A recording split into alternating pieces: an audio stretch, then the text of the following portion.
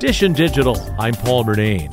Our look at the best home arcade cabinets continues with something for both the retro and modern gamer.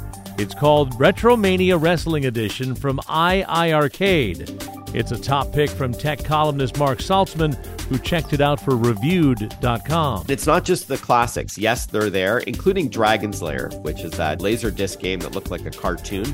But it also has some newer games. They may not be, the big Xbox or PlayStation or Nintendo Switch titles that you know and love, but fun nonetheless.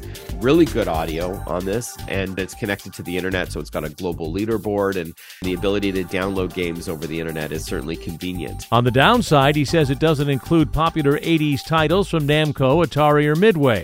The RetroMania Wrestling Edition from iArcade sells for $600. Dish and Digital, I'm Paul Murnane.